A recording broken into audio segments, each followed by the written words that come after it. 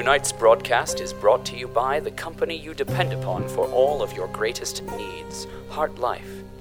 These stories are true dramatizations from our fair city's glorious history.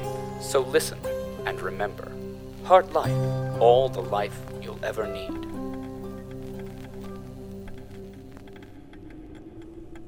Life is our fair city's most precious commodity. We trade with no one. Our economy is closed, and our currencies are internal. With no profit to make, all the directors could hope for is to invest in our capital, the resource which will one day pay dividends when again there is someone with whom something may be traded across the surface. Normally, a single life may represent little more than a number in a ledger. As the accounts of the city unfold, there are just as many deductions as there are credits. The mighty Neal Henderson, however, is no accountant. To him, one life represents weeks of companionship, days of trekking across the tundra, and countless defiances of death. One life represents all that he has left. It comes to Doctors Caligari, West and Moro, to save his investment or leave Neal Henderson with nothing. It's a museum, I tell him. There are no real doctors in Dr. Montgomery Moreau's museum and historical house. But does he listen? Of course not. Not that the hospitals are even operable at this point, but still,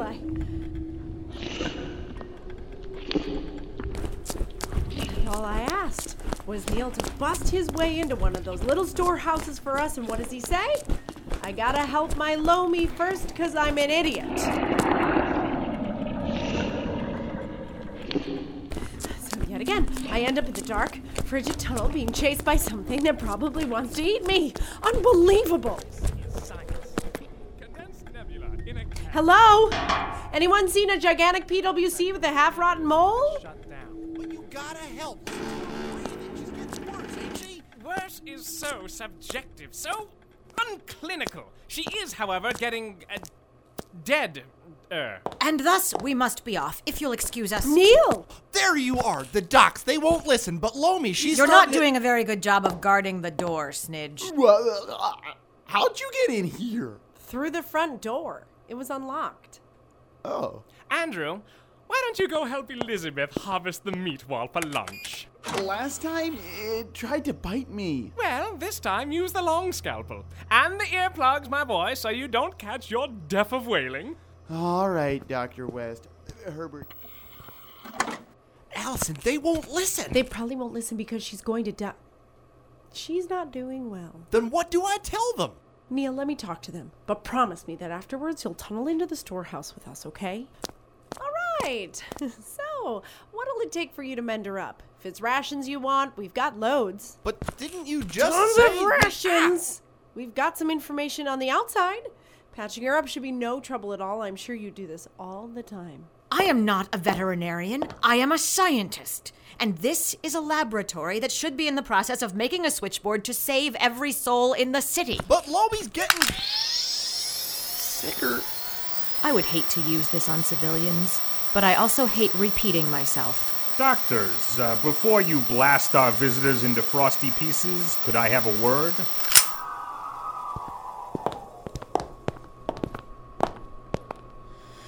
Do you see that shovel on his back? Henderson's one of the best putrescible waste collectors this city's ever seen. Lovely. Shall we point him toward the lavatorial sectors for him to do his civic duty? My point is that you need power. He makes it. In spades. How much power are we talking? Enough electricities to power your whatchamacallit till your fusion thingy can get started. Excellent, let the science begin. No! West! We can't drop everything to go save a mole whose chances of survival are approaching nil. You should help her. You too, Dr. Moro. All that we are doing here today Whisper function. is to try and save the inhabitants of the city. Loamy is one of those inhabitants. Her life is worth as much as anyone's. She's a gangrened mole. She's a gangrened mole person and a friend. She's practically falling to pieces. The pieces can be put together again if the the surgeons working on her are indeed the best scientists in the city. Fine. If everyone insists, we'll try and save the mole person's life, but not for free. And maybe while we save her life, we just make a few teeny adjustments to what sort of head she has. No! Beheading and reheading. Clear? Oh, all right. How I suffer from your scientific incuriosity. What are you all over there whispering about? Can't you see she's getting worse? Hang in there, Loamy. Mr. Henderson, we'll help your mole in exchange for a bit of labor. Davenport says you're a fine waste recycler. Well, yeah, me and Betsy can shovel more than our whole crew when we get down to it. Is that all I gotta do? The plan will require a bit more work than your average shift. There may be some other risks involved, inherent dangers. The possibility of a injury is high, but if you say you'll do it... Oh, dear Emily, look at you, getting consent from your subjects. How quaint. Yes, I will do whatever you need. Just help Loamy. Then we have a deal. Put her up here.